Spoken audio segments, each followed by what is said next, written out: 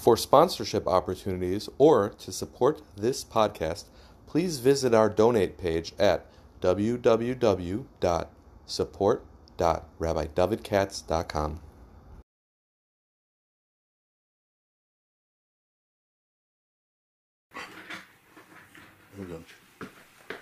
Hi, good evening. It's Monday night. By the time you see it, it'll be Thursday night, hopefully. Welcome to the second part of this, I guess, 6-part lecture series. Hope it can pack it all into 6 parts. And the title of the series, of course, is Fundamental Disagreement. The Maimonidean Controversy of the Middle Ages. This is what I'm doing this year for the 3 weeks lecture series, as I do every summer. I try to different sorts of, I guess, tragedies, controversies, things like that in Jewish history. So this year, we're doing the Maimonidean controversies of the Middle Ages. Tonight is the second of the lectures. As you can see, it's called Maimonides the Great Popularizer, or Mr. Middlebrow, as I will try to make the case for. Tonight's talk is being sponsored by the Berlins, from Sherry Berlin, as you can see over here, in memory of Mark Messinger. We all remember so fondly. Rabbi Mark Messing Zal, to whom we owe so much. That's from Herman Sherry Berlin. I want to thank you, Hudalay, my son, for sitting here in Pashkin and doing the filming. Hopefully by the winter we won't have to do this anymore. And I want to thank Howard Elbaum for putting together the PowerPoint. And now, without any further ado, as we always have a lot of material to cover, let's get down to work. So tonight, as I said before, the title is Maimonides the Great Popularizer. Here we go. The Maimonidean controversies obviously revolve around Maimonides, or Moshe ben Maimon. Maimonides is Greek for Ben Maimon, Moshe ben Maimon. Why? How come his opinions caused all the controversies, and how come other people's opinions didn't? I mean, you don't have a Ralbag controversy. Take it from me. The Ralbag said a lot more things that are more controversial than the Rambam. It's a good question. Obviously, there must be something in the personality of the Rambam Maimonides, in his persona, perhaps I should say, that generated all this. So who was Moshe ben Maimon? Well, he was born in Spain, as we see in the next slide, in Muslim Spain, in 1138. Some say 1135. I'll go with 1138. And Spain, as I think many know, was the leading Jewish community. Here, as you see on the 3 maps, it is Muslim Spain. So on the upper left-hand side, you see what they call the Umayyad Caliphate. That's at the beginning when the Arabs conquered, as you can see, over 90% of the Iberian Peninsula. Although if you see closely, they allowed a small area they couldn't conquer at the top, and that area metastasized and eventually grew bigger and bigger and wiped out the Muslims. By another 100 years, 200 years, you see the other map. So the Christian part is bigger, but the Muslim part is still pretty big. You see, it's called the Caliphate of Cordoba. It's still pretty big. And the third map at the bottom is at the time of the Rambam, when the Muslims had clearly lost half and more than half of Spain. You can see, because the Almohads and so forth, the Muslims were perplexed why they were losing. And one group came up with the idea that they're not sufficiently from the Islamic perspective, and they should become more fanatically religious. So when the Rambam was born in Spain in 1138, so Spain was the largest Jewish community in the world, no question about it. The Jewish communities of Spain in aggregate were much larger than the Jewish communities, let's say, for example, in Ashkenaz or Italy, as a joke, or many other places. So Spain was important. And qualitatively also, Spain was the leading community. First of all, in terms of what I would call Haskalah, in Spain you had the great poets, grammarians, philosophers, Chumash guys, Nach guys, Tiktok guys. You know what I mean? Now when I say Haskalah, I'm talking about over here, not in a non-from sense, but in the sense of having a wider definition of Jewish culture than just Gemara, Gemara, Gemara. So Spain was the place where it happened. It didn't happen anywhere else. That's where you have your poets, your thinkers, your historians, and so forth. And that's the community into which Maimonides is born. But I want to point out, Spain was also a leading place for Gemara, Gemara, Gemara. Maybe the greatest. You know, that's a nice debate we could have. Who's more chashuv in learning? Ashkenaz or Sfarad in, let's say, for example, the 1000s or the 1100s. You have some pretty heavy hitters, big Rishonim, as we call them, at both places.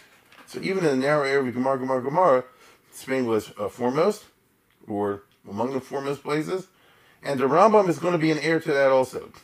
So he's born into a community, like we say today, born in 1938, just for the Holocaust. He's born into a community which had a lot of Jews. It included a lot of dumbbell Jews, no question about that, but also a lot of people who are not dumbbells. And you had a lot of Jews who were educated, as I would say, widely in Jewish culture. And you also have a lot of people who were Gemara guys, right? So that's just interesting. Now, in Spain, unlike elsewhere, the Gemara guys included people who were not just Gemara. They were heavily into, listen closely to what I'm saying, this is important. This is who the Rambam will be. They're very heavy in Gemara. So they will memorize and all that stuff. But it's Gemara plus, you see? I don't want to use the word term, but you get the idea when I say that. And you did have this in Spain. So there are people who were very heavily learned in Torah sources, but also had secular education, sometimes impressive ones. This you only had in Spain. You don't have this anywhere else. Now, the family of the Rambam was one of those types. They were Gemara, but they weren't Gemara. They were Gemara and heavy. His father, Maimon, for example, was a Dayan. And his father before him was a Dayan. If I'm not mistaken, 8 generations were Dayan. So you might see he's a rabbi, son of a rabbi, and I mean a rabbi who paskin shalas, does getting, handles the kashrus and so forth. So he comes from a family with a very long halachic tradition and so forth. But at the same time, his father was an MD. And he knew math and science and things like that as well. I mean, in a real way. So, I repeat, it's a lot of Gemara. I don't want to be misunderstood on this. They're very serious, and Gemara comes first. But the other stuff does come second, and if you can pull it off, they're very classy. They're very classy. Today, you say like this, the guy's like a heart surgeon, and he also does the Daf Yomi every day, and he actually knows what he's talking about. I mean, not the Daf Yomi from our school Gemara, from the real thing. Now, I said Gemara plus. That could mean Gemara plus Haskalah. So you might be somebody who knows Gemara very well. But you're also into poetry, for example, or grammar, or history, or philosophy, that kind of stuff. Liberal arts, shall we say? Jewish. It's going to be Haskalah. I mean, Shmuel Hanogid comes to mind. Yehuda Levi comes to mind, perhaps. Or it could be not Gemara plus Haskalah, but Gemara plus real secular studies. That was the case with the family of the Rambam and the Rambam himself. In his case, it would be Gemara plus math and science, because that was his interest. Not history, not poetry. The Rambam grew up as a person who was in love with math and science and everything associated with that, and he had no time for what we call today the liberal arts and poetry or that sort of business. Right? Because after all, poetry, philosophy, fiction, they're not true. I shouldn't say that about philosophy, but poetry, history, art, that sort of thing, they're aesthetic. They're not true. Math and science are true. And he was drawn by his personality to what he was convinced is actually physically and objectively true.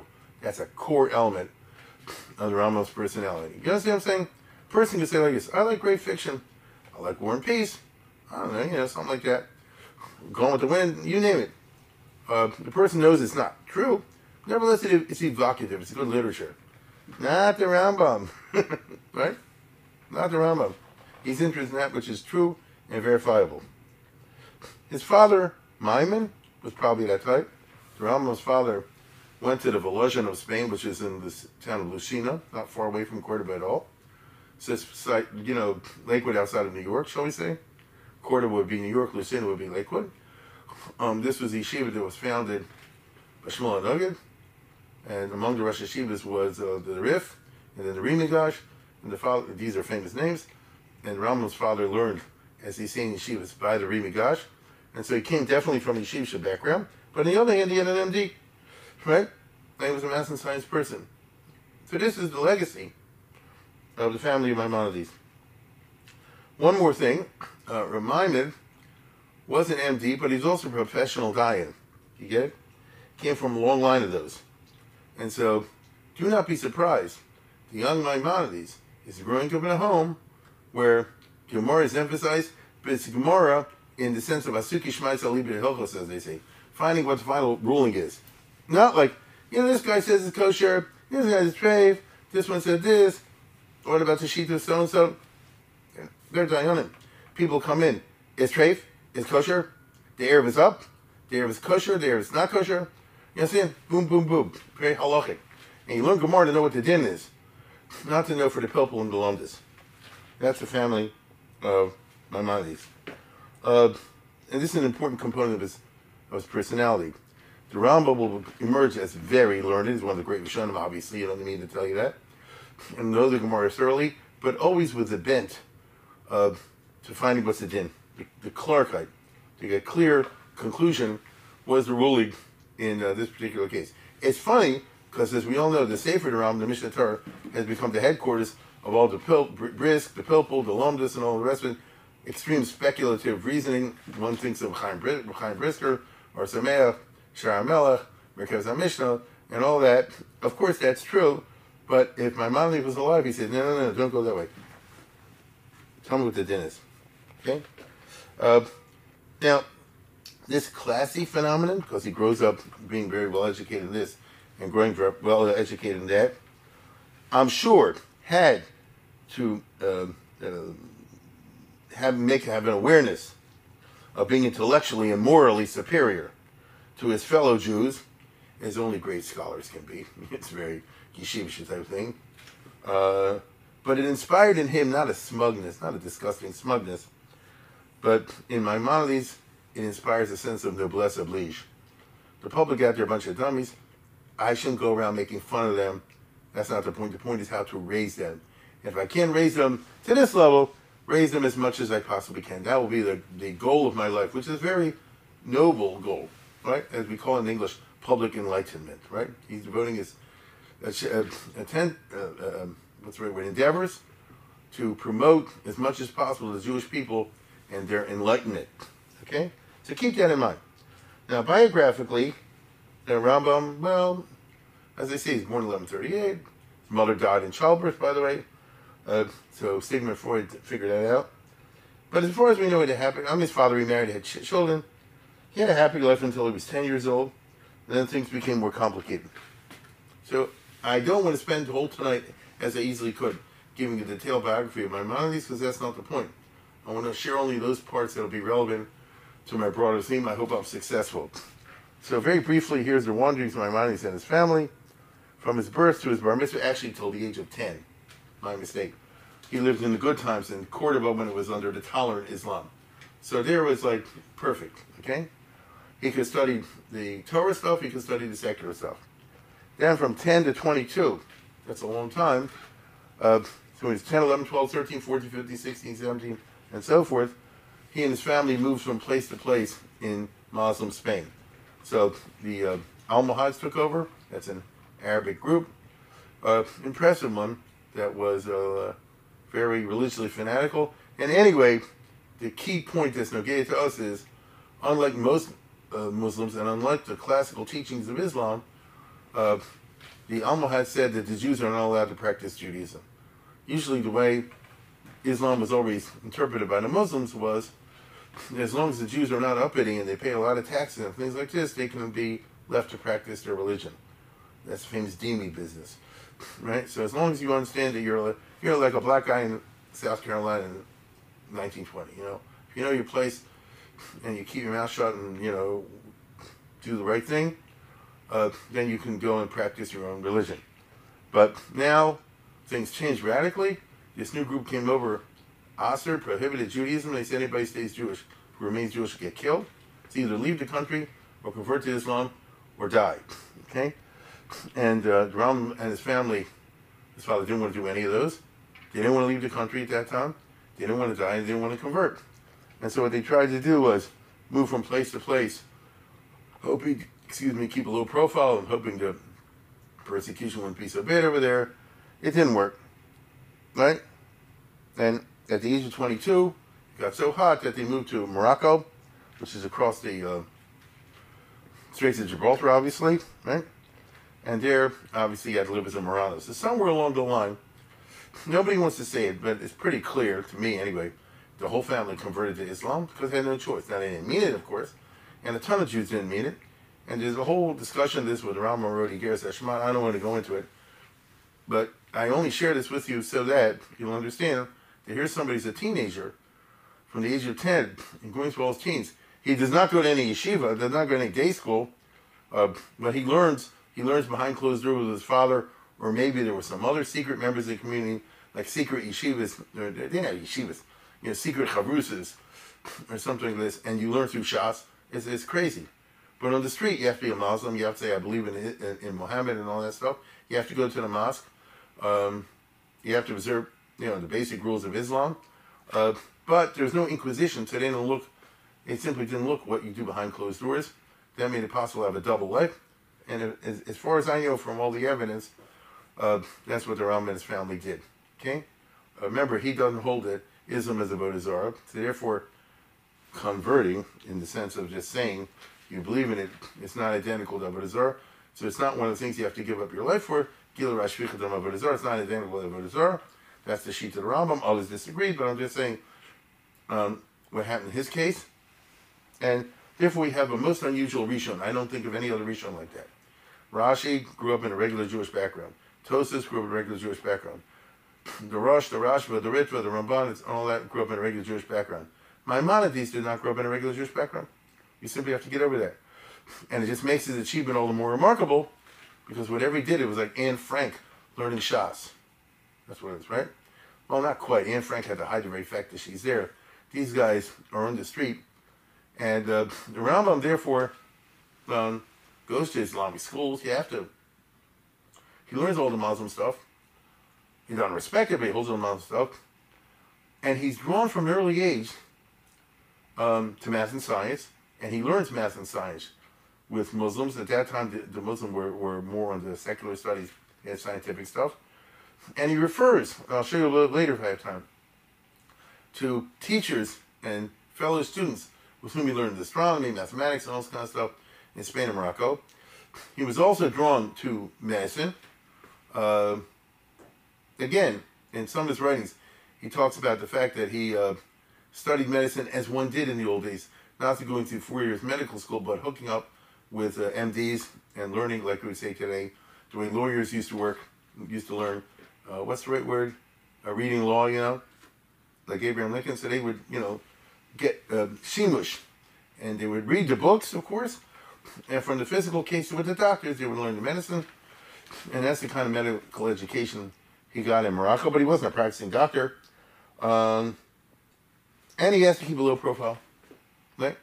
Now, I don't know how he did that, because there was a fairly large community of Marranos, like himself, and he does try to propagate Judaism within the fold, but that's very dangerous, and it got so dangerous that whereas in his teens and 20s, he was able to learn discreetly with his father, after a while it got too hot to do that.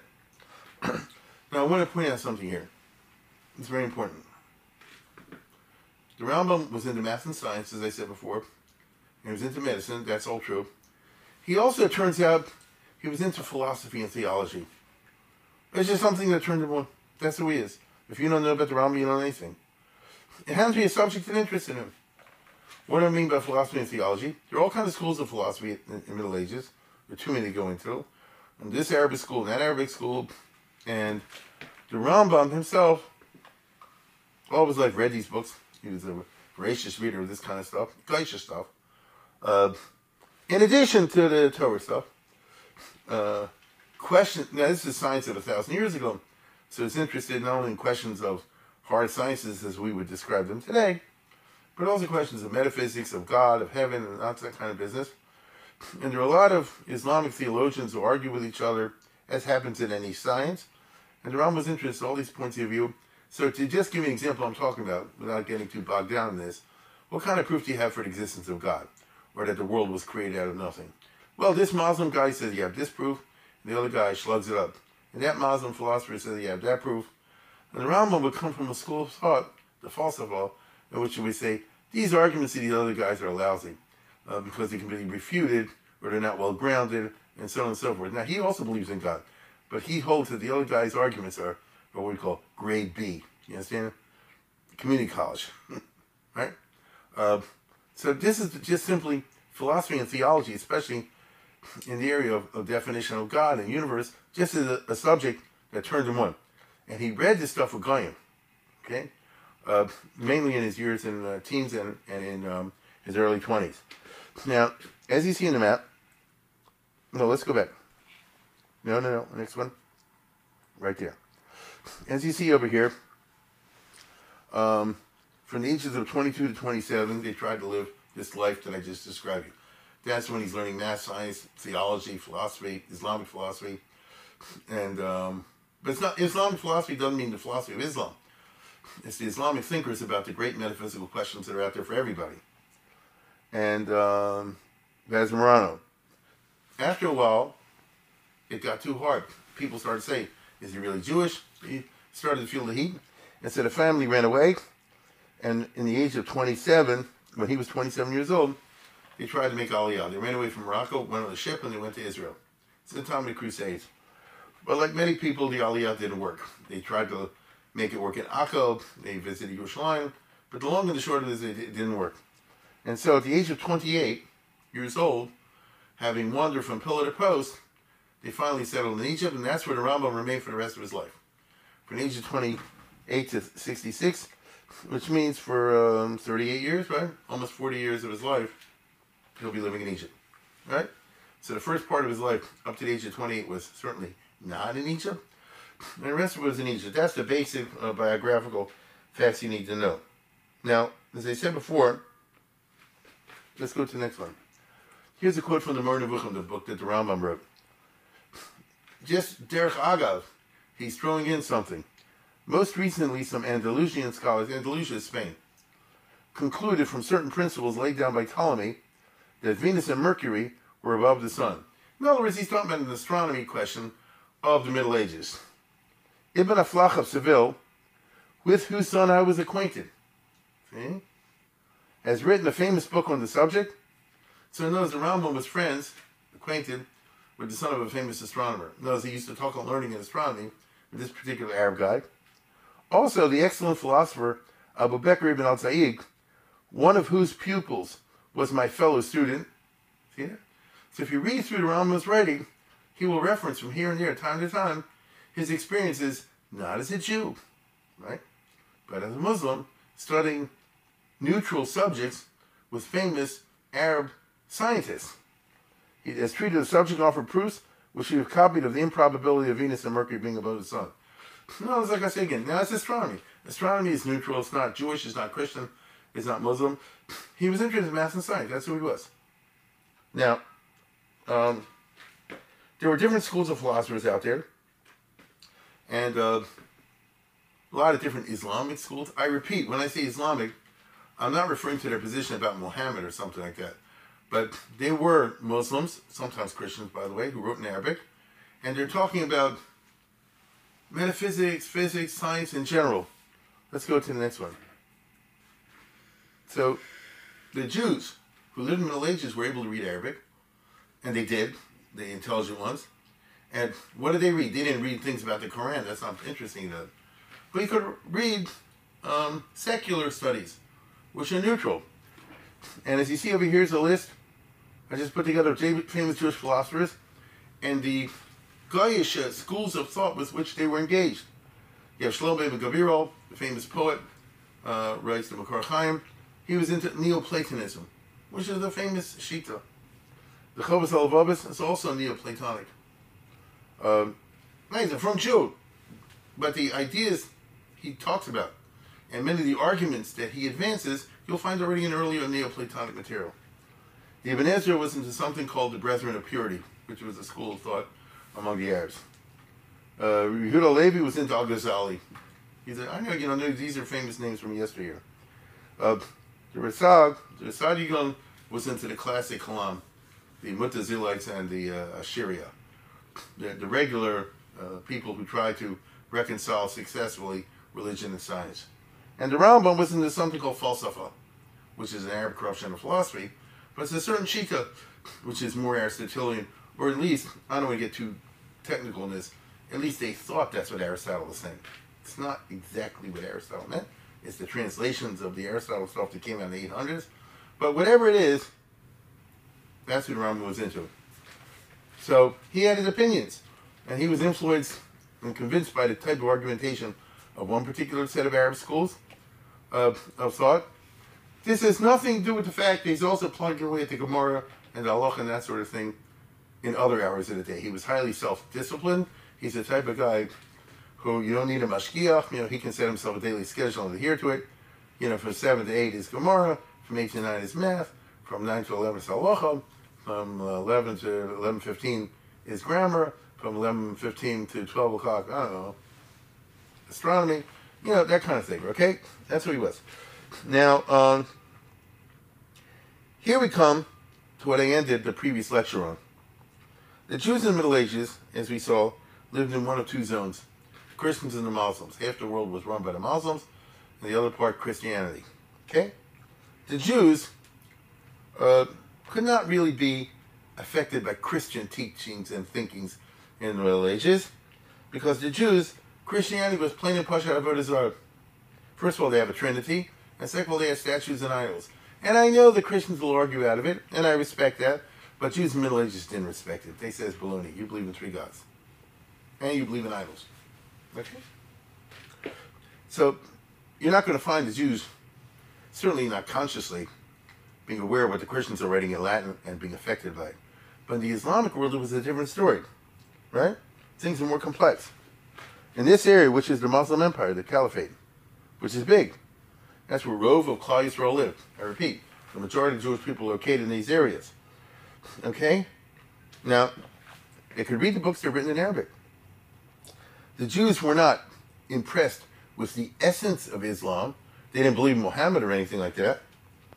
But although the Jews were not Islamized, I've often made the point that the Jews were Arabized, at least to some degree.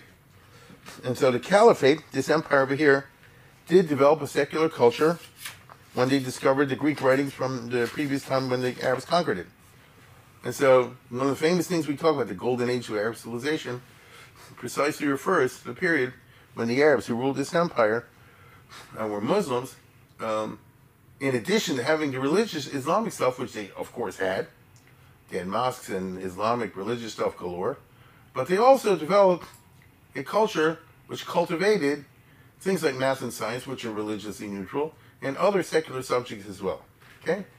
So Jews who lived in this zone, in this map that you're looking at, could, if they wished, consume the secular Arab culture, especially, as I said before, in subjects that are religiously neutral. Now, math is math, and the hard sciences are what they are, so they're neutral. Would you agree with that? There's nothing religious about math, the geometry, the whole 9 yards, right? But as we've seen, in the Greek, I talked in the last lecture, in the Greek scientific system, if you want to call it scientific, metaphysics was a science. It was a science of the divine, a science of the spiritual world. You understand? Notice, they spoke with scientific certainty, argumentation, about what happens in heaven and hell, or how you define those terms. Right? It was a science of the spiritual reality as well. Now, the problem was as follows. Back in the Greek times, Aristotle and people like him did not have a revealed religion to contend with. They just had the Greek gods, and the Greek pagan gods were just wrong. Get over it. So, if you would ask Aristotle, what's shot with Mount Olympus and Zeus and all that, he said those are nice stories. They're fables. They may tell you important Mussar lessons or whatever, the Trojan horse, whatever. Hercules running off with this one and that one, Apollo, all the stories that we know from the Greek mythology is interesting, but it's not true, right? Aristotle said it's not true.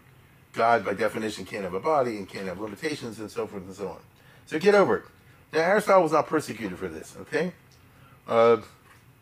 In Aristotle's day and afterwards in the Greco-Roman world, the philosophical skepticism was not persecuted. Let's go to the next one. Unless the philosophers stepped over the line.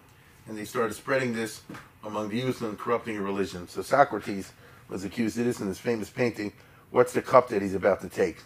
Right? Socrates is the guy without the undershirt. So what's he about? It's a hemlock, right? You know, Socrates was mighty. He says, I corrupted the youth. I told them the truth. And if that gets me Chaim Misa, so be it. So that was exceptional. Usually philosophers and politics didn't mix, and philosophers were able to develop what you and I today, I think, would call atheistic philosophy, at least by the Judeo-Christian idea, is an atheistic philosophy. Believe me, the Greeks used the word God and gods and all that sort of thing. But as far as Boreolim and that sort of thing goes, that's not what they mean. Okay? Now, in the Middle Ages, things got much more complicated, much more dangerous.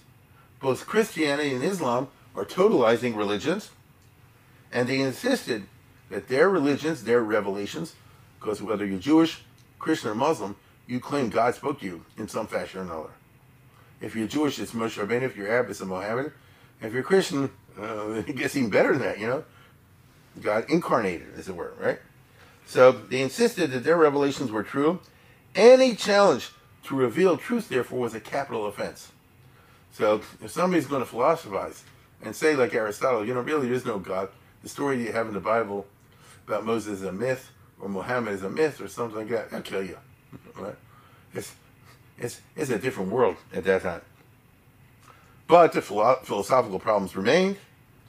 Let's confine our attention, for example, to Islam, which was the biggie.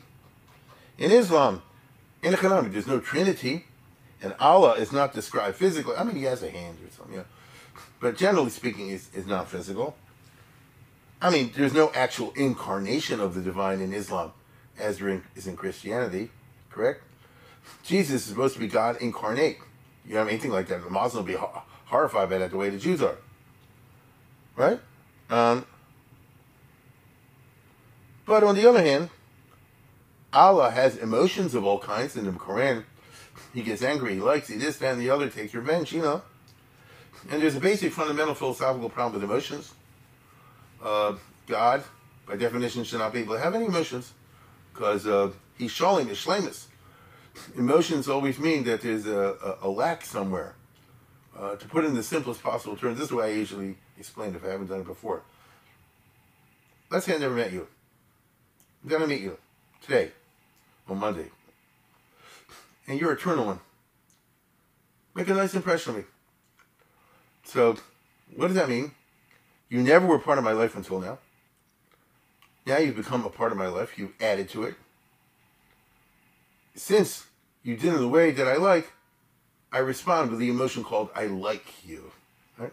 Because you supply something positive in my existence. Now I'll give you another example. Let's say I met you today for the first time, and you're a turn off. So you never were part of my life, and now you are. Now you're part of my history. But you were a turn off. So I call it dislike. I dislike you. In other words, you added something in my life, but it was adding on something that was not good. So in both cases, I was not Sholem until I met you. I won't even be Sholem then, because then I'm going to have my next experience. And next experience. So life is like a running movie. You don't know what's going to happen next. And I respond to all those new things, new impressions, new acquaintances, new happenings. They're happening all the time with what we call emotions. By definition, God is above all that. Doesn't have the emotion. He's already Shlemus. If God's not Sholem, what is he missing? If God's not whole and complete, what's he missing? What he's missing is another God. If that's the case, you have two gods. Let's say, for example, God has everything except, I don't know, anger. So there are two gods out there then. There's God and then there's anger. Do you see that? Because if he doesn't have it, and this is supplying to it, then there's two gods. And yet, Judaism, Christianity, Islam all insist there's only one. So that's not so heavy an argument I just said. I think you can understand that. And what does a philosopher who's a Muslim say with the fact that Allah in the Quran has all these emotions? Secondly, heaven and hell in the Quran are described with a great deal of physicality. Thanks to the terrorists, we all know, you get 70 versions. Really? I mean, really? Okay? It makes no sense. Is a physical heaven? You get it? And if it's not a physical heaven, what are you talking about girls for? Now, starting around the year 800 or so, because the Muslims took over, roughly speaking, 630, 650. So about 150 years later, approximately, some Muslim thinkers started to think gingerly to try to analyze the Quran philosophically. Not to challenge its authenticity, God forbid, but to read the Quran philosophically. And therefore, this produced all the Mutazilites, they call them. And this produced all kind of controversies. Because the firm Muslims said like this: just like Jews sometimes say the Torah is eternal, so the Imams say the Torah is eternal. Really? The Quran is eternal. Really? You literally mean eternal? It's as old as God? It's as old as God?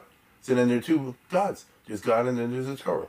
Or there's Islam, it's God and then there's the Quran. You hear the problem? So it sounds very firm to say it's eternal. It's always been. But it's a problem if you define God as that which created everything. So there's a problem that the Jews didn't give any thought to, but the Muslims did. And they always started to say like this: even though it says the Quran is eternal, it's not true. God pre-existed, and He created it. Now, the thing is, they were from Muslims, but they insisted on reading their holy books in a certain philosophical way, the details of which I will not go into here. Suffice it to say that many other Muslim religious thinkers disagreed with these Mutazilites on various grounds. This is the complicated field of Islamic religious philosophy, which we have seen fascinated the Rambam, who all of his life was interested in these questions, obviously in an appropriationist manner. You can truly say, Zark is a klipa bachal takri. He threw away the peel. He was interested in the fruit. The Rambam's not interested in the Mohammed stuff and that kind of stuff, but he's interested, like I just said before, in the question, can something be as old as God? Now, in Arab history, some of the caliphs, the rulers, became devotees of the Mutazilit Hashkafa, and they used their political power to shove it down the throats of their subjects. This is a famous and fascinating episode in Arabic history. Some of the caliphs forced the officials and others to say they agree with this, otherwise they get killed. Not surprisingly, this led to a counter-reaction in the Abbasid Empire, in the Arabic Empire, which resulted in a firmer, more orthodox sort of theologizing. I'm not going to go into detail on this. The entire intellectual phenomenon, which seeks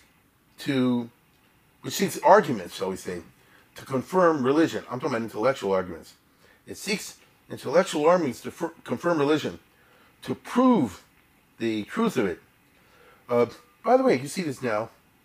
Don't they have speakers come to school from, what's it called, the birthright, the Arachin, this and the other? They'll prove the Torah, they'll prove this, they'll prove that. They're very popular. This was called, especially by Maimonides, called Kalam. Kalam means Arab philosophizing, but it's the philosophizing the way I just said. You're trying to bring proofs, like a speaker from is it birthright? Not birthright. What do I think of? When you have these speakers come to school. Aisha Torah, things like that. Yeah. And what you're trying to say is like this: the Torah says this, but I can prove it from this argument and that argument. So that was the Kalam. It's from philosophy. And it'd be interesting to see that this Farfrumte philosophy was a turnoff to the Rambam, because he felt it was forced, prejudiced, not really interested in truth, but rather in scoring points for your team. In other words, the philosophical arguments for the existence of God, the running of the world by God, were not good arguments, just frum ones. So it's funny, the Rambam is as frum as they come, as we shall see. He's a product of the 12th century, but heuristically, epistemologically, he said they're arguing just like a sophisticated thinker, frum, would read one of these books you find in shops, he said, I can prove everything in Torah. You know, oh my God, what lousy argument series are. Doesn't mean he doesn't agree with the conclusion, he doesn't like the argumentation. That's who the Rambam was. So to use broad terms, Maimonides despised theology, was in favor of philosophy. Theology means you're just looking to score points. Like a firm scientist today who's turned off by a speaker who claims he can prove the Torah, but his arguments are in the end unscientific and would never get traction in the university world. Now, on the other hand, there did emerge some Arab thinkers, and that's the next slide, who thought in more intellectually rigorous terms. Al-Farabi, Averroes, the Rambam will be a big fan of Al-Farabi on the left, who I think was Iranian, and one of the big medieval philosophical thinkers. And Averroes, Ibn Rushd, was a contemporary of Maimonides. I don't know if they ever met or not. It's a discussion. Now, these people were regarded, especially by the Rambam and others, they're not theologians, they're philosophers. They're not interested in shvacha arguments. They're interested in actual mamish, solid arguments. Solid arguments judged by the standards of the 12th century, of course. Now, the Rambam, and this is just the interesting part, he read all these books, all these pamphlets. He was into this, the philosophers, the theologians, and he formed his own opinions. Thus, he made himself an expert in this subject by reading everything and coming up, using his own mind, to form his own opinions. So, the only difference between him and me is I always say, this is my opinion. Rambam says, this is the truth. Right. Because he worked it out, right? And he was a great man. These kinds of books and arguments in Arabic flourished in these centuries. This kind of theological, philosophical literature, with debates about the definition of God, reward and punishment, creation ex nihilo, yesh me'ayin, divine attributes, God's unique oneness and perfection, because, see, God is one, but you don't mean one, because one could be two halves, you see? Things like that. And that kind of thing. All that type of stuff, the young Maimonides ate it up. He read voraciously all the opposing writers and schools of thought, all the speculations, the arguments, the flaws in the arguments, the logic, the logical errors, all that boring stuff, he loved it. A true egghead, he couldn't get enough of this literature, and it did take time away from his Limud Torah. Something he regretted in retrospect in his old age. We had a fascinating correspondence with a bunch of frum people, real frummies in Luniel. Take a look at this. This is remarkable. That's poetic. They're writing to these, I would call today yeshiva rabbis in France. Alpha Pisha B'terem no tzarti b'beten haTorah yidatani. He's using the language of this week's Haftorah. The prophet Yirmiyahu says, I didn't want to be a prophet, but God says, B'terem tzarchi b'beten yidaiticha. I knew you as a prophet when you were in your mother's belly, when you were born. This is your destiny. So my destiny, B'terem no tzarti, before I was born, b'beten haTorah yidatani. The Torah knew me in my stomach. B'terem eisi merechem hikdashtani. And the Torah was magdish me, married me, before I emerged from the belly. Well, and I had the mission in life, like Jeremiah was a prophet. I was given the mission in life to be Marbit's Torah. It's remarkable. It's the love of my youth. This is my girlfriend and love since I'm a child. Then I was nuts over her since I was a bacher. So the Torah, the Gemara, that was my thing. V'yaf gamzu, but it is true, noshim nachriyas nasot tzoros. I did marry concubines, right? But I did marry sheikhs. Now this is not literal. He's using figurative language. I did marry Goyish women. Moavios, Ammonios, Sidonios, Edomios, Chitios. This is the language of King Solomon. He married all these non-Jewish women. In this case, he means I pursued and I read non-Jewish books in secular studies. I did do that. For El Yodea, and God in heaven knows. That the only reason I married these concubines was that they should serve as maids for my beloved main wife. Okay? She's the one I really love. I only married these concubines that they should be her hairdressers, her bakers, her dressmakers, and all the rest of it, to help her. Laharos Amim by Sarmis Yafa Kitos Ma'ib Admod, to show how beautiful she is. So, to use modern language. Only reason I learned math and science was to help me in my understanding of Torah. Mikol Mokom, nevertheless, Nismata Onoso. Interesting expression. I didn't spend enough time. I ended up not spending enough time with my beloved. Right? I'm the owner, So I didn't do justice to my true wife. I had to take up a lot of time to go a lot of different directions and study a lot of subjects. The Rambam was looking at his old age, writing to a very firm group, and he's saying, it did cost me in learning. It did cost me. Now, a smart cookie like the young Maimonides could not help notice the yawning chasm between himself and the Hamonim, the masses of the Jewish people, sometimes even the secularly educated Jewish people. All these Jews were abysmally ignorant. Now, I don't mean ignorant of philosophy and theology, that was obvious. But I mean, they're ignorant of Torah. So I repeat what I said. Rambam looks around the Jewish communities in which he's located. He sees a ton of Jews. They don't know nothing. They keep Shabbos the way they think their parents did. They keep kosher the way they think is the right way to go. They do other mitzvahs or don't do them the way they're used to, mitzvahs and nashmalana. And even those with a secular education are dumb Jewishly. A guy could have an MD or a degree or something like that, but he doesn't know anything about Judaism. And he keeps the Jewish stuff to the degree that he keeps them, again, in the sense of mimetic, Now, let's face it. It's the 1100s. How could it be otherwise? The Talmud is impenetrable. This is before Rashi. Rashi died 100 years before. Actually, Rashi died not too long before this. And his works hadn't spread.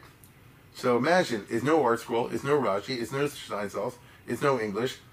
How do you expect somebody to be able to crack the Gemara, to read it even? And certainly to get an idea what's really going on, and then learn it. But except for very few, it wasn't going to happen. In addition to amarasis, meaning the ignorance of Jewish stuff, particularly the Talmud, the Jewish public certainly had no correct ideas of Jewish theology, of correct deos, or correct hashkafa, as we would say today. Rather, the public, or most of it, was either credulous and primitive. They believed in witchcraft, in superstitions. Take stories, like I said, but they really think God is a finger, because he put his hand on Es Elohim here or something like that. Or else, they're cynical and skeptical. They're apocryphal. They're part of the Jewish community. They do everything else, but really, they don't really believe in this stuff. Because read the Bible, it's such a bunch of fairy tales. Read the Talmud, such a bunch of fairy tales. It can't really be true. That's how these guys talk. Now, both were hashkafically sinners to the Rambam, right? Here, look at this. Here's a very famous essay I used to years ago in high school called the Hakdama Perek, the Rambam's essay. And this is important, so you'll follow along with me. The Rambam says over here, because he's criticizing non-intellectuals as well as pseudo-intellectuals, who are worse than the non-intellectuals. And the Rambam says, you must know, he's talking about Agatha now in the Gemara, that the words of the sages were differently interpreted by three groups of people. The first group is the largest one. I've observed them, read their books, and heard about them. They accept the teaching of the sages in the literal sense, and they do not think that these teachings contain any hidden meaning at all. So everything you find in the Gemara, in the Chumash, anywhere else, is just taken literally. They believe that all sorts of impossible things must be possible. They hold such opinions because they do not understand science and are far from having acquired knowledge. They possess no perfection which would arouse them to insight from within, nor have they found anything to stimulate them to profounder understanding. And those, you tell me like this, you really think, God came down and, stamped on somebody? Yeah, why not? Says so. They didn't even have a question like, talk after the beat. They therefore believe that the sages in the Gemara intended no more in their carefully emphatic and straightforward utterances than they themselves are able to understand with their adequate knowledge.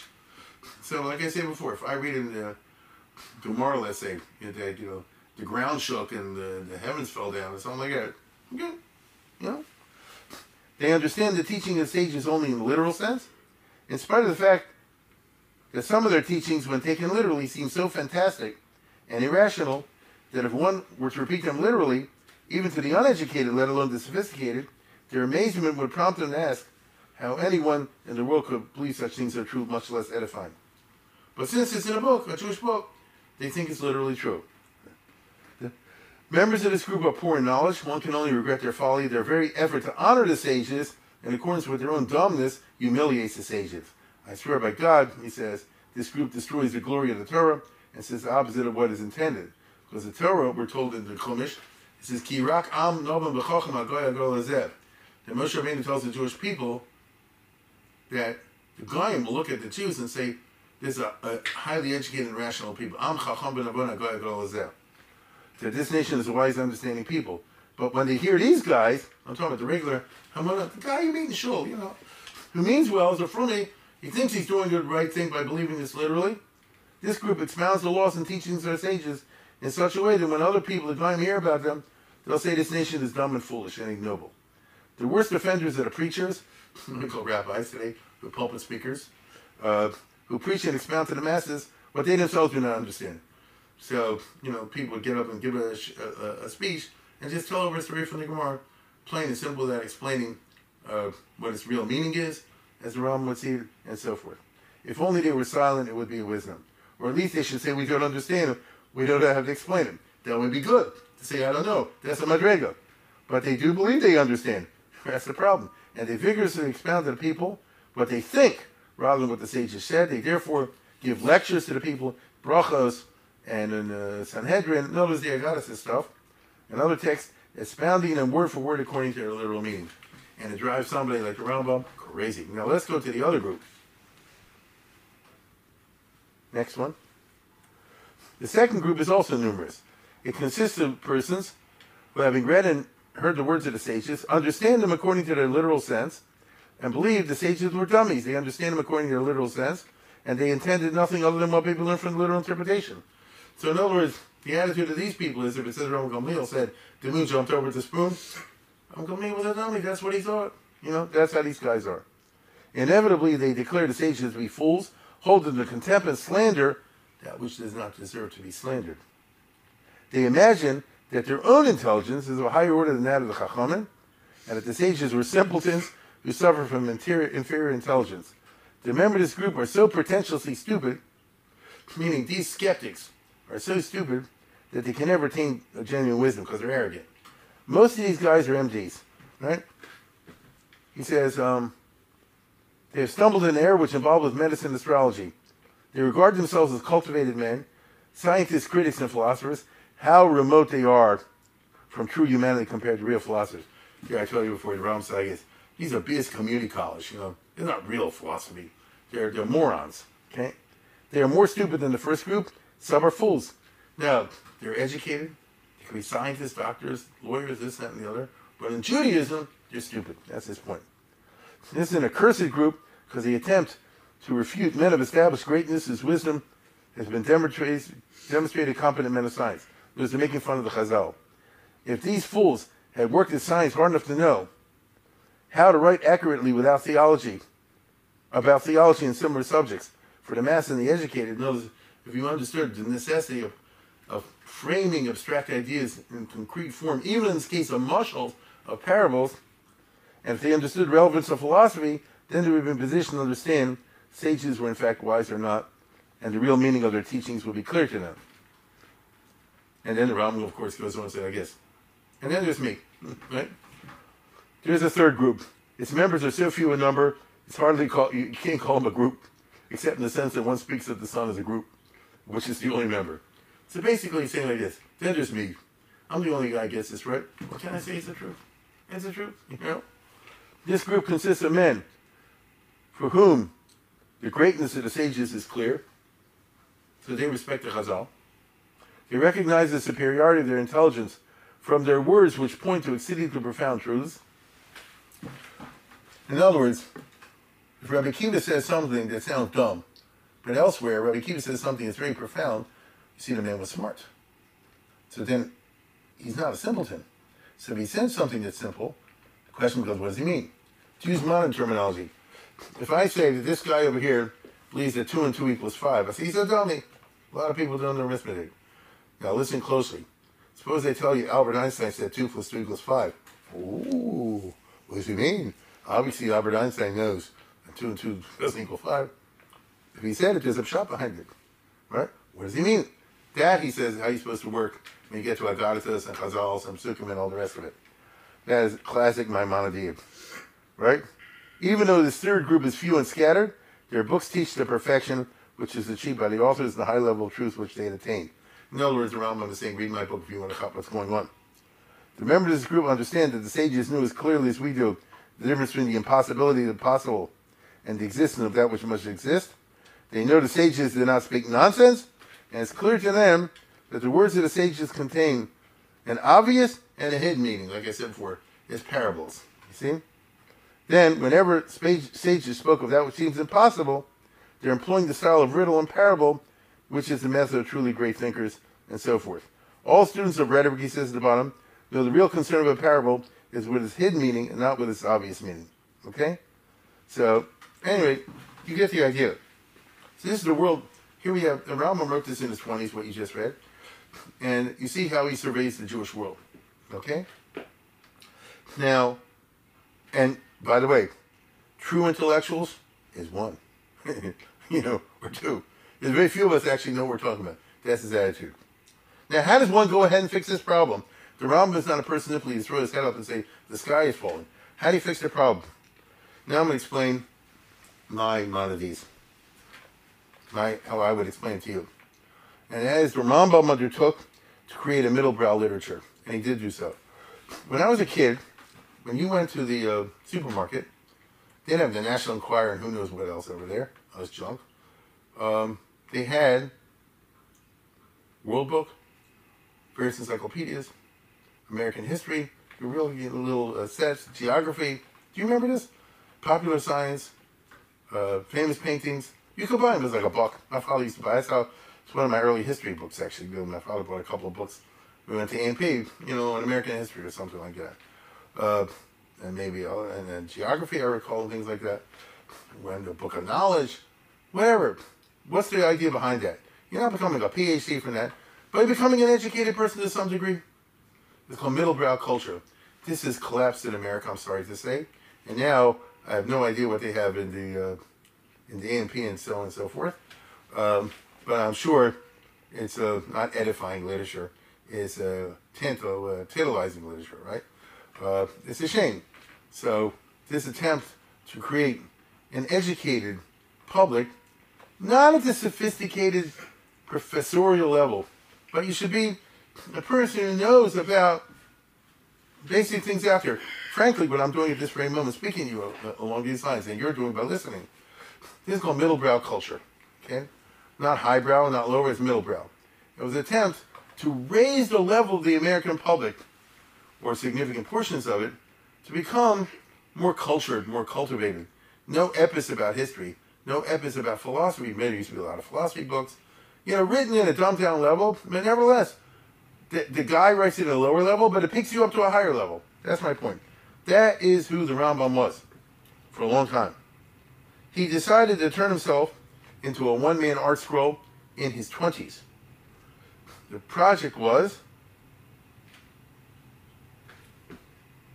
to take the impenetrable and make it penetrable. In this case, he started in his 20s with the Mishnayos. So everybody who knows, the Rambam, in the ages of 23 to 30 or so, something like that, wrote a Pirush on the Mishnah. Nobody had done that before. He broke ground. The Mishnayos itself, here and there is easy, but a lot of places is hard. I'll just give you an example. Kachem Taras. Much else is wrong, but much else as well. And that means to explain the Mishnah, you have to know the Gemara. Just take it from me. Now, who was able to do this? Well, people have spent many years executing such enterprises. The Rambam was the first guy to do it. He wrote it in Arabic, Judeo-Arabic. It's an Arabic language with Jewish letters. And he wrote it when he was in his 20s, which is a humongous project. And it's as good as any of the others, like a Bartanura, a Kahati, all the rest of it. And he broke ground. And what was the purpose of it? Any Tom, Dick, and Harry. If you're willing to sit down and plug away, you can learn Mishnayos. Adayom Hazeh. If that's what you wish to do, you can learn Mishnayos with the Rambam. He has a different way than the Bartanura, but I won't go into that. But the bottom line is, he wanted to make it able for the average person out there, not the dummy, not people who don't have time and all the rest of it, but the middle brow individual I'm talking about before. The middle class person who has kids and might say like this, I never had an education, but I want my son to get an education. I'm going to get this, buy a copy of the set of the Rambam, one of the Mishnayos, this young scholar coming out of Morocco or wherever, and my son will learn Mishnayos. And believe you me, we know throughout history, Mishnayos functions at many levels. One of its glorious levels has always been middle brow culture. In Eastern Europe, you used to have Chav Mishnayos. This is why the Bartanura wrote the Bartanura. This is why the Tosas Yantav did so. The Maharal of Prague made a big deal about Sholem Mishnayos. It is important, and the person who knows Tahati Mishnayos pretty well, or now with the art school, they came out with a very nice one in, I don't want to use the word dumbed down, but you know what I mean. It made very simple. I know people myself who've been turned to Mishnayos by this new art school translation. Not the old regular Mishnayos one, the new one. All these are attempts to make somebody into a Jewish mensch. I didn't say you're a Baki B'Shas. I don't say you know the Shulchan Aruch Kol, all the rest of it. But you know Mishnayos, you're doing pretty well. That's my middle brow culture. And the Rambam says I'm going to make something because nobody else is doing it. Okay? Now, in addition, in the Pirush Mishnah that he writes, in his 20s, he has all these cute philosophical essays, theological essays, such as the one I just read you a minute ago about the three types of skeptics out there and so forth, in which he endeavors here and there to provide basic, what we call yedios, klolios, basic facts about Judaism that, take it from me, the average guy in Yeshiva does not know, and certainly the average person outside Yeshiva doesn't know. Now I'm talking about before the internet, now you all cheat. I'm talking about before that, okay? So, in his introduction to the Mishnah, he gives the history of the Mishnahs, the history of Torah literature in his way. He has essays about prophecy, how that works, which is very confusing. His introduction to Tyrus is a masterpiece. Everybody knows that because it's such a difficult subject. The introduction to Perikela talks about basic philosophical and theological issues that we'll get back to before. This is how somebody learns about what Judaism is. Not simply, I like the Shabbos candles because my mother likes the Shabbos candles. But what is Judaism? I don't know, I like the candles because my mother likes the candles. I go to shul because my father went to shul. I put on scissors because my father went to put on scissors. I don't know. He surrounds opponent to that. There's a lot of basic middle brow ideas that you can put out there, and he did. Okay? Now, it's not, he wanted to change the cultural reality, not to be like these guys he described here before. And it's not the system of day schools in Torah Masara. That's a different way. This is 1,000 years ago. He's trying to do it through literature. That is the Rambam is. In this essay that we talked about before, where he talked about the different types of skeptics about Agadata, it's called Introduction to Perikelig. That's where he articulates the 13 principles which he holds that Jew has to believe. The Ani Ma'amins, as we call him today. So for the first time, this guy in his 20s is saying, you're not a Jew. You're not a Jew in good standing if you don't adhere to these 13 theological beliefs. A lot of people never even heard of them. Never gave thought to them. And he's laying it out. Because I want everybody to know the basics of Judaism. I repeat, the basics of Judaism. And so he provides the grounding, if you want to call that, for Jewish philosophy in a very simple and clear way. The social significance of the fact that, unlike other philosophical works, which Rambam was the first guy who read a philosophy book, Sadi Gaon wrote a book, Chos Halbovas, Yehuda Levi, the essays of the Rambam are written in a middle brow, accessible form for a mass audience. I hope you paid attention to what I read before, and I ran through it. Take it from me, he's a good writer. That means to say he gave a lot, because he studied rhetoric when he was young, the rules of rhetoric. He's very careful how he constructs his essays. I think most people know the Rambam is the finest writer the Jewish people produced, certainly in the Middle Ages. And when you read stuff from the Rambam, you can agree and disagree, but it's very clear. You understand? It's very clear. And he has a beginning, a middle, and end, all the rest of it. And so he's clearly aiming for a mass audience in the way that Rashi or Tosafot or Rashi or people like that did not. Because the Talmudic literature is an elitist literature. And he's not writing an elitist literature. He's trying to bring some of the elite information down to the level that anybody else can understand it. So I call it Art Scroll. Okay? You know what I mean. Okay? Now, in Egypt, he moves when he's 27, 28 actually. I said he remains the rest of his life. He gets married. He becomes a dayan because his brother's running his family jewelry business. Rambam and his brother, they make their parnasa from jewelry business. And the brother basically says, this is Yisachar Woolen situation, I'll do the work you sit and learn because I see you don't waste your time. You really are learning. And here's a guy who's married, his late 20s. Think about that. But he's able to sit and learn Yom V'Layla. What is he learning Yom V'Layla? Gemara and that sort of thing. And all this philosophy, math, and science stuff that I described before. This is what he loves. This is what he throws himself into. He does get a job simplifying the story as a dayan, and he stays a dayan for the rest of his life. A dayan means you're on the basin. And so every day, the Rambam is what we call today a rabbi. He's on the Baltimore basin, You have to deal with all kind of questions, Choshen Mishpah questions, marriage and divorce questions, ritual questions about Shabbos and Kashrus and all the rest of it. And so here's somebody who's not an ivory tower scholar in the sense that he literally secludes himself in the room and don't talk to anybody else. He secludes himself plenty of room, but every day he's engaged with people, litigants, coming back and forth and debating with his fellow jurists and all the rest of it, and that's who he is. Now, the reason he got this job right away is he came having published a masterpiece. I mean, the guy was 20 years old, 28 years old. He came to Egypt, and he published the Bartanura, so to speak. So people like this, whoa, this guy's obviously an A-plus scholar, and he's able to get that job. And the Rambam was honest. He was refined. He was secularly educated, particularly in Arabic culture. He was diplomatic, because the Torah teaches you to do all this if you read it right. That's what he says. And he knew how to win favor from the Jewish community and the Geisha government. Matter of fact, the Jewish community would be happy that a guy like him would represent before the government, because here's a guy who speaks Arabic well, is highly educated. What we would say today have the equivalent of an Ivy League education. The Arabs themselves respect that. You understand?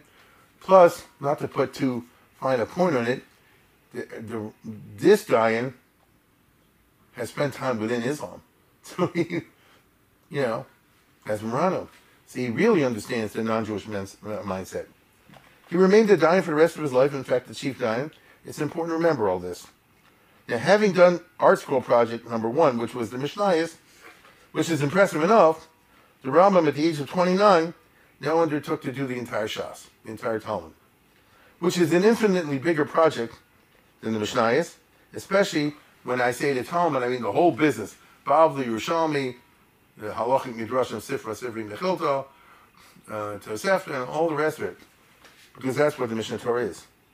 Now, I don't know what the Rambam had in mind when he started this project at 29 years old, but we do know what evolved in the end. Now was the so-called Mishnah Torah, or the second Torah, right? Now, this is ultimately the ultimate middlebrow project. This is you're standing in line in the AMP, whatever store, and you can buy the Talmud dumbed down. Because the Rambam, as we all know, or you should know, takes the entire Shas and condenses it to its final bottom line rulings, and then he organizes in a very clear and logical way, because he loved logic and clarity and system and organization, all the halachas, and you can look anything up. So it's not the same thing exactly as learning the Gemara inside. For many, many people, it's better. The reason I say that is they're never going to crack the Gemara. They won't really understand it. This way you'll understand what the Gemara wants you to say. The counter-argument is you don't really understand unless you learn the Gemara. And that was a famous debate at that time. It's one of the things they criticized him for. But he is trying, in his essential goal, to take the dumb public out there that doesn't know anything and make them undumb. For example, you have Shabbos. Any two guys that get together, he wrote in very clear Hebrew. He expected the average guy to be able to read at least basic, simple, clear Hebrew. And if you take the trouble and you care to, you can learn all the halachas of Shabbos from the entire Masechta Shabbos and elsewhere in Shas, if that's what you wish to do.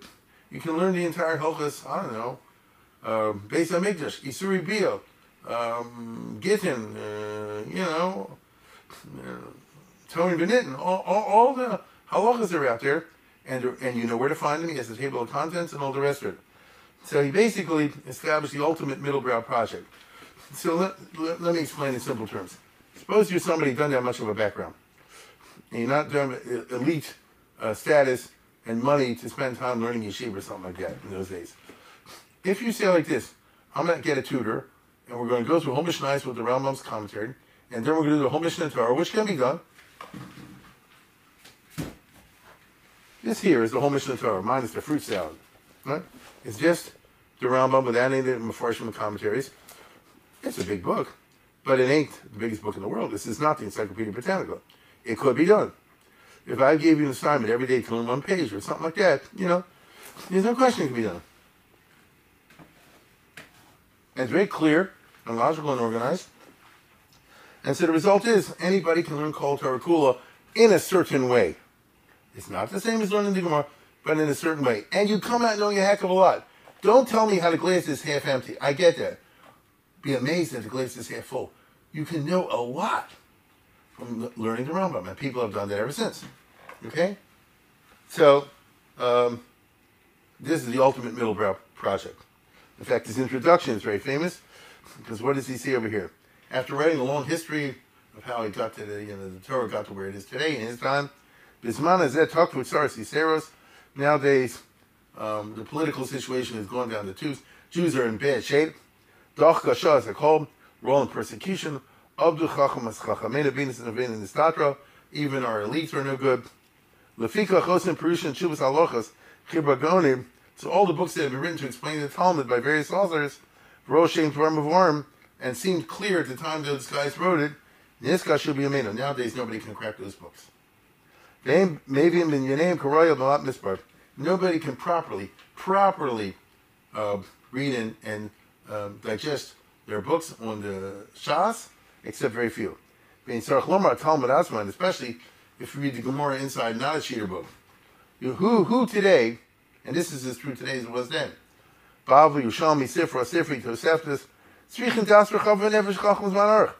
you need a high IQ, you need a big drive, and you need a lot of time. Are you willing to put in 6-10 hours a day for many, many years? A one-sided education? And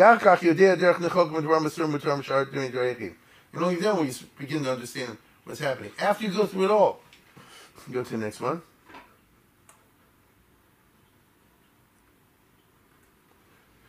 Therefore I put on my belt. I, Maimonides, I placed my trust in the Lord.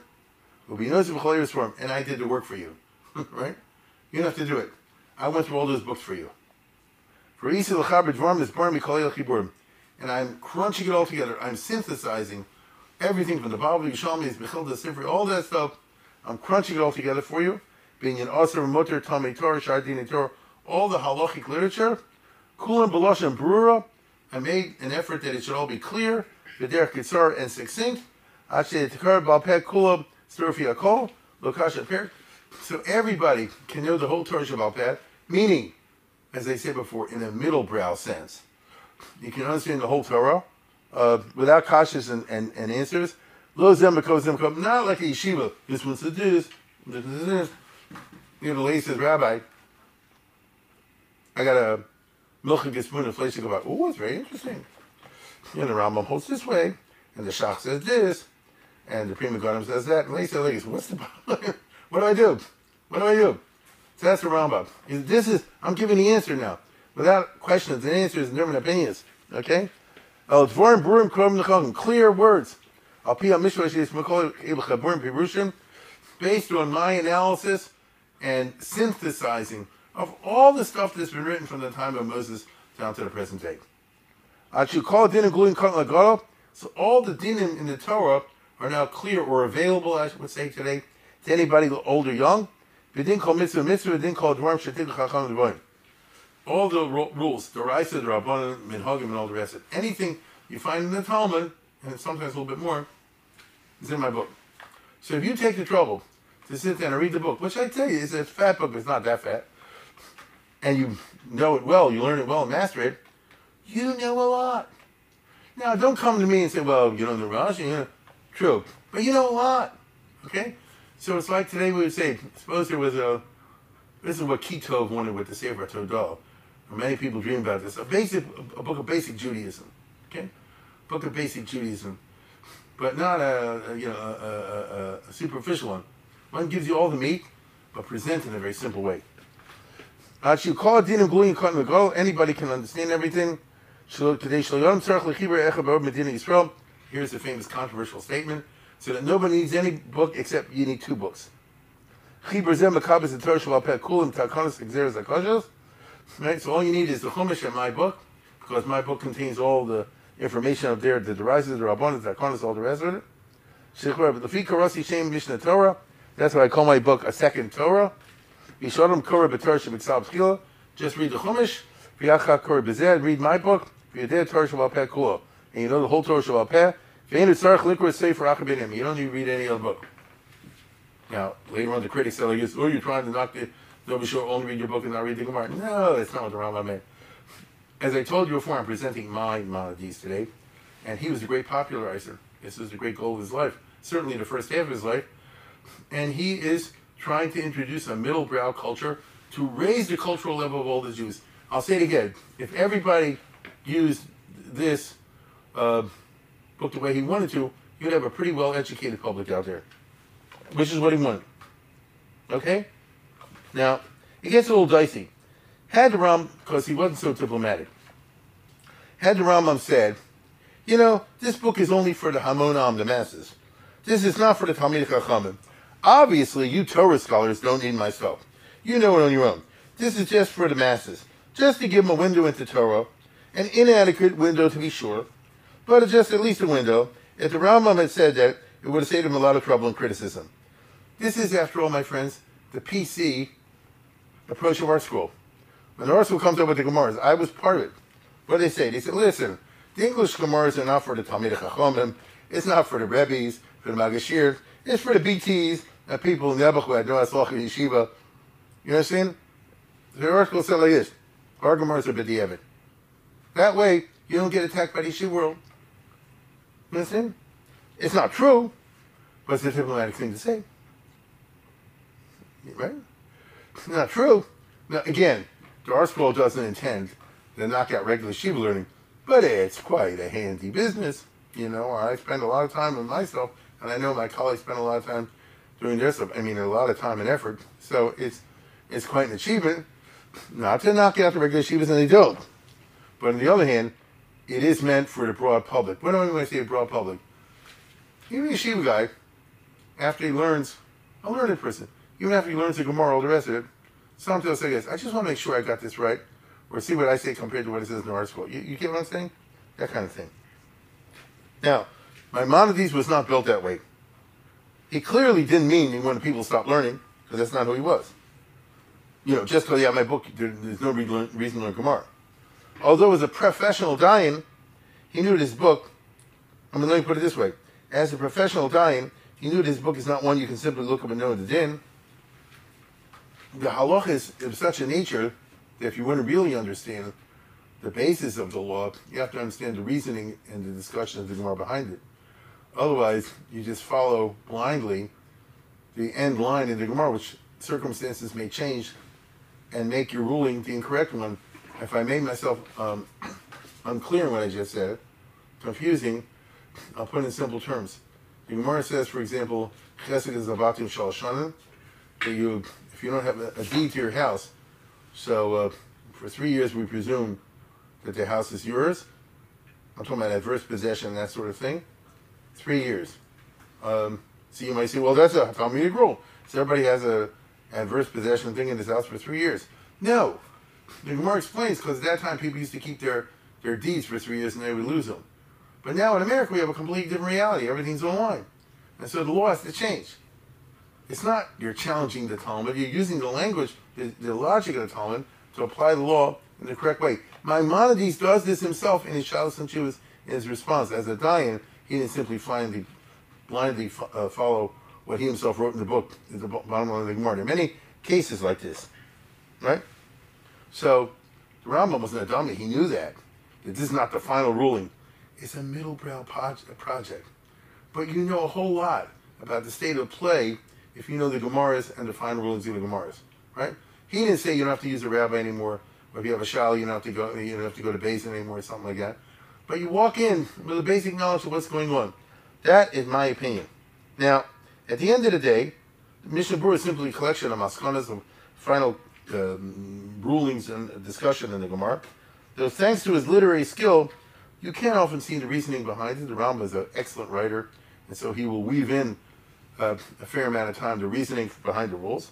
But you never have the benefit of the shachal entirety, the actual Gemara itself, especially the different sugyas located in different places, which is necessary to understand the reasoning behind it. I don't want to go and explain that too much. Remember, in the case of the Rambam, we're not talking about a regular Maggid Shir in a yeshiva somewhere.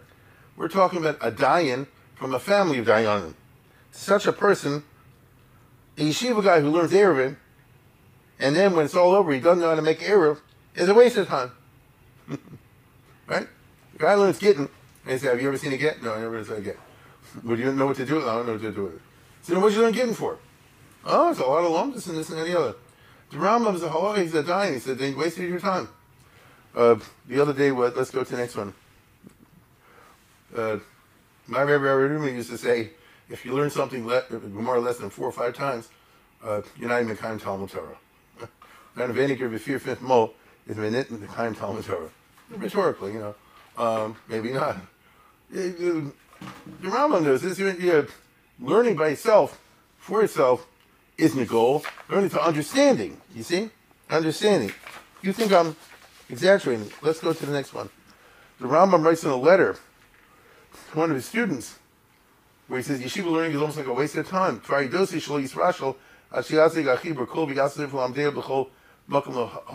want you to get a copy of my book and spread it and teach it to others to increase its, because it's of great utility. The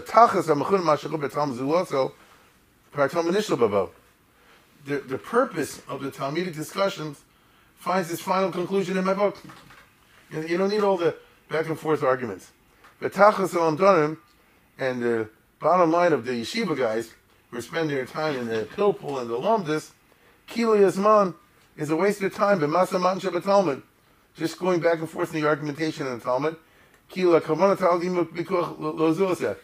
if the lamdis itself is the goal. And the Rambam said the lamdis is not the goal of the Gemara, to learn the pilpul. That wasn't the idea when they put the Gemara together. The idea was to give you straight laws. The Gemara was originally meant to be written as a straight law code. But, when a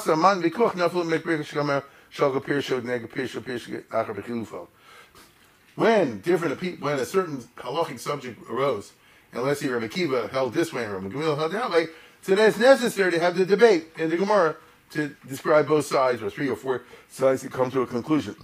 Right? To know what to do. But not, and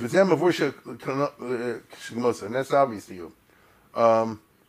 But to say that that's the point is ridiculous. There have been people, the Ramchal holds like that also. It's not the yeshivish style. Okay, Rambam is not what you call yeshivish. It's not what he was. He was, as they say, if anything, halachal message type guy.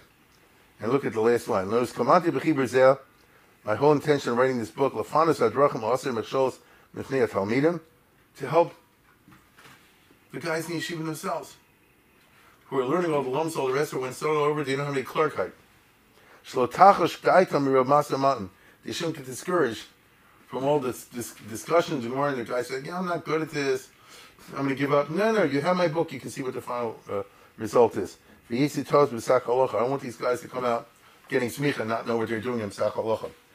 So it's very funny, despite his protestations, he did want his book to be used in yeshivas as an indispensable aid to clarity. Now, remember, this before Rashi's commentary was around and circulated. But right from the publication, many yeshiva types dissed the book and they spurned it, like they do to our school. And therefore, in the next slide, the Rambam says there are inferior scholars here in Egypt who won't open my book as a matter of policy, because they might imply I know more than them. This is mamish like, I know guys who, I'm not looking into art school. He said, but listen, you get clarity. No, I'm looking at art school. Right? On the other hand, the broad public liked the book. Some complained it was in Hebrew, by the way, because they weren't in Arabic. There can be no question of its success as a middle-brow home run. And there were some serious scholars who valued it highly, though it didn't mean that they were just going to roll over and accept whatever he said. It is clear that the Rambam reacted to those types of scholars the way they reacted to him. If they were respectful, he was super respectful to them, and indeed welcomed their scholarly criticisms. This would be what we call the Chachmei Lunyel, rabbis in southern France, who were big Talmidei Chachamim, real players, and they wrote him very respectfully, and they said, we have questions on your code, and we have some kashas on all the rest. But boy, he writes, I'm so happy to get your questions. Let me tell you something. If you read their kashas in the Mishnah Torah, sometimes the Rambam says, you're right, I'm wrong, I'm innocent. Or it's misprint, or something like that. Hand in trouble. There, you're nice to me, I'm nice to you. Get it? On the other hand, if they were not respectful, if these criticisms were coming from a bad place, Maimonides reacted with icy politeness, unsuccessfully masking a cold contempt. This was the case with the Gaon Shmuel ben Eli, who was the Rosh Hashiva in Baghdad, who criticized the Rambam's permission to travel on great rivers on Shabbos. It's a famous thing. are you allowed to go on a riverboat, to cross from one side of the city to the other on a boat on Shabbos? Rambam says yes. In Babel they said no. And oh boy, you read this correspondence. The guy from Baghdad says, I don't know if you've seen this, but the Gemara says so and so, as if the Rambam's a dummy. And Rambam writes back, I actually did see the Gemara. It doesn't mean the way you say. I'm sure this is what you meant to say, this and that and the other. Each one's got a dagger for the other one. Okay? To his student, right? He wrote a whole private letter, I must say, dissing the whole going as a loser, Stam a loser. That's the next one. I knew, he writes his student, this is a private letter. He said, I knew when I wrote the Mishnah Torah, it would fall in the hands of malevolent and jealous men who would disparage its merit, seeing it as unnecessary or flawed. It would also fall in the hands of foolish and naive men who wouldn't understand what it's about and think of it of little use, and in the hands of silly and confused novices who question because of their lack of knowledge or their limited ability to replicate my reasoning, and in the hands of those who regarded themselves as God-fearing and stupid. Right? Yeah, they're stupid. That's what he's talking about, okay? Now, on the other hand, there were some tough critics of his that he respected, as players. Like the Ravid, the Rambam knew about him.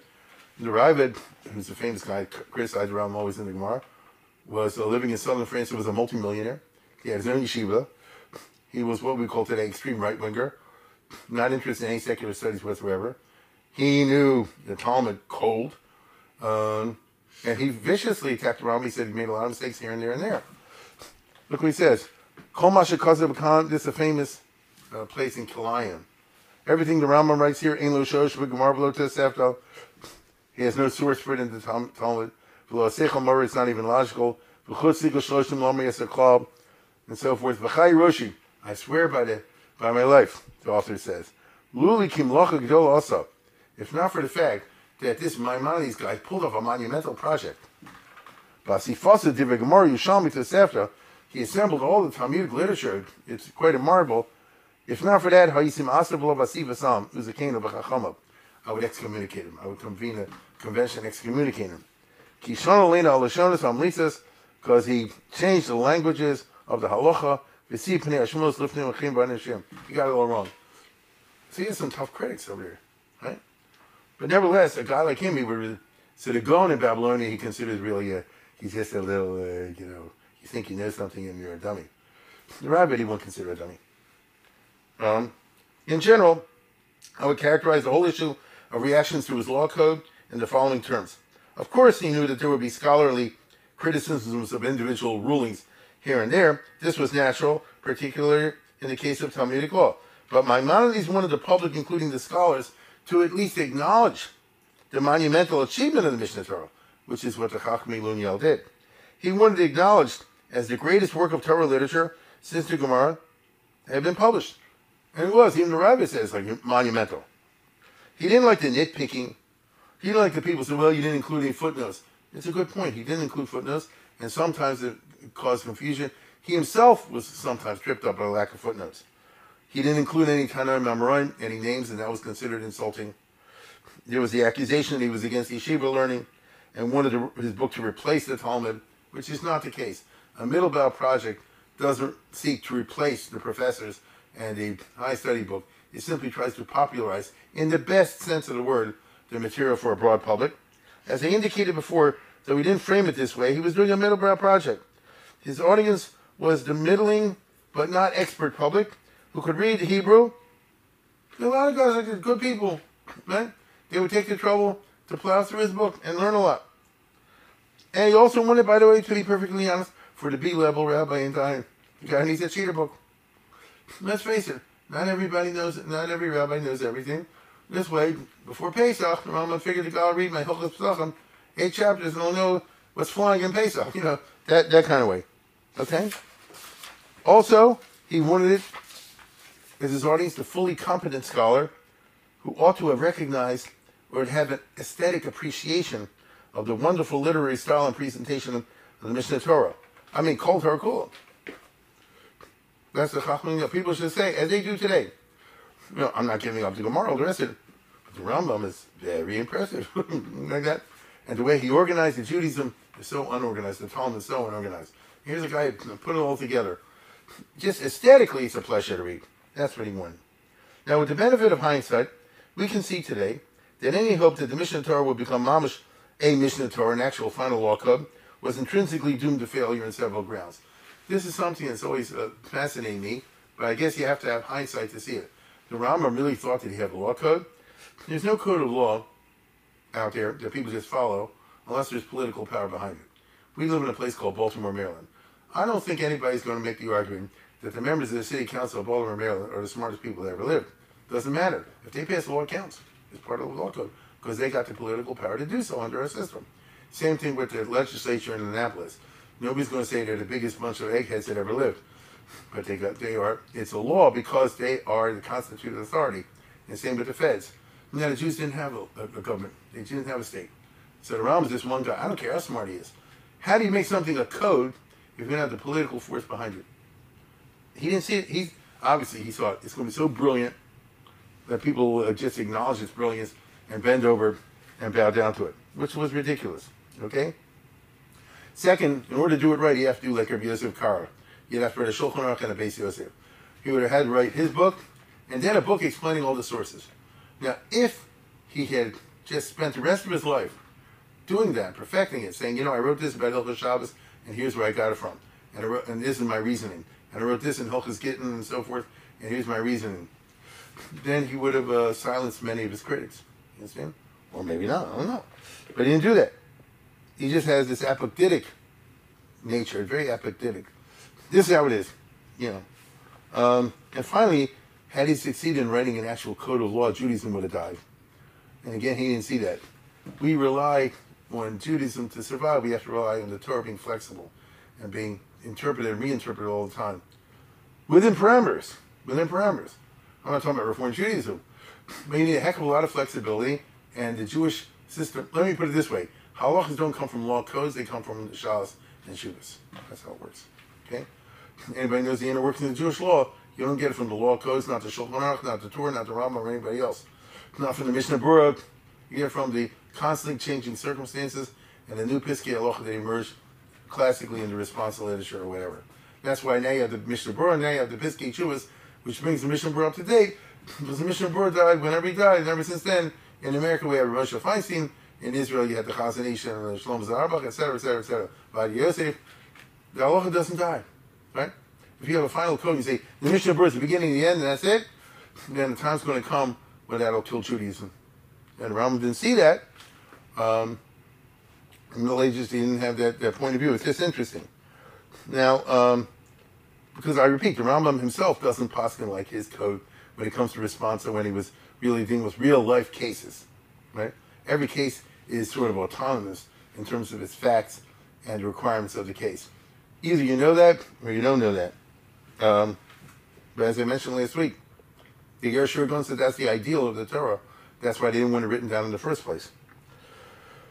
My friends, although these clashes and controversies accompanied the publication of Mishnah Torah in the 1170s, this is not what we mean by the Maimonidean controversies. Rather, that term refers to something I've not touched on yet, and that is the Rambam's own ideas of hashkafa matters, questions of religious beliefs and even unbeliefs. In other words, some people then and later challenged his opinions on certain matters of belief, thinking that he did not believe in them. Others challenged certain beliefs of his, and they claimed that those beliefs of his, which the Rambam demanded of others, were incorrect.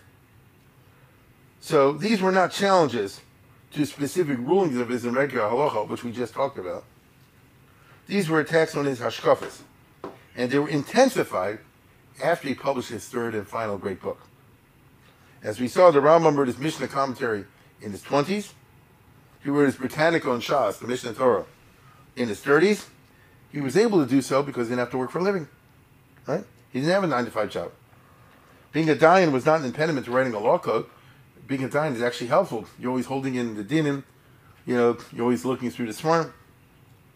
These two monumental books engaged primarily his textual Torah scholarship, his mastery of Shas and all its components, indeed his amazing Bekias, including Bekias in Iyun. And that's what gives his boon on the Mishnah, and then his law code, That's what gives this book on the Mishnah, Torah, and the Law Code special excellence. His great mastery of the material. I said primarily because the Mishnah book and the Mishnah Torah book, primarily about Shas and Asukah Shmaisa Libid Hilchsa, finding the final halachic rulings of all the discussions of the Gemara. But there are parts of the two books which are not about ritual and civil laws, vast as they are. There are parts of both books, the commentary to the Mishnah and his code, the Mishnah Torah, which dealt with philosophy, including natural philosophy, or science as we call it today, and theology. They're in the Pirush Mishnayos, and they're in the Mishnah Torah. In these parts, the Rambam defines religious terms and concepts with the goal of weeding out incorrect ideas held by Jews, ideas about God and various descriptions of Him, ideas about heaven and hell, reward and punishment, life after death, the Mashiach, and all other kinds of ideas. The key word here is ideas. He is concentrating on ideas, not on rituals and practices in these sections. And he is saying Judaism requires not only certain practices, Judaism requires certain beliefs. Whoever does not adhere to these beliefs is a heretic and a sinner and will burn in hell. Now this was new, and it's a gross violation of the fuzzy nomonism that I've always spoken about and did in the first lecture, where Judaism always insists on ritual practice exactness. That's what we get OCD about. But not hashkafas, this one believes this, that one believes that, within parameters. The Rambam is the opponent of that. He said, this is exactly what you have to believe. Anyone that deviates from this doctrine is bad. Okay? Now, what's interesting is, here's an Israeli professor, Strumso, makes the point that the Rambam, she sees the Rambam as being influenced by the Almohads. I mean, until he was 25 years old almost, he's living among all these Muslims, which are, you wouldn't believe this, we'll kill you. So some of that crept into him. It's an interesting theory. It's an interesting book of interesting theory. But perhaps not. The apodicticity was a turnoff to many, as we shall see, because the Rambam was always speaking in such, absolutely certain terms. But things were about to change. The publication of the Mishnah Torah marked a turning point in the life of Maimonides. Important life changes, both physical and intellectual, were about to kick in. I had planned to cover it tonight, but look at the hour. This is not going to happen. So stay tuned for next time, and with that I bid you a good night.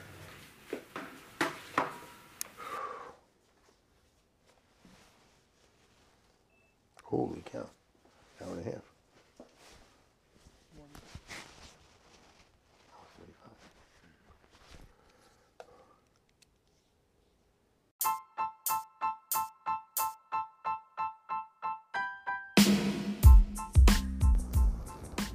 For sponsorship opportunities or to support this podcast, please visit our donate page at www.support.rabbidavidkatz.com.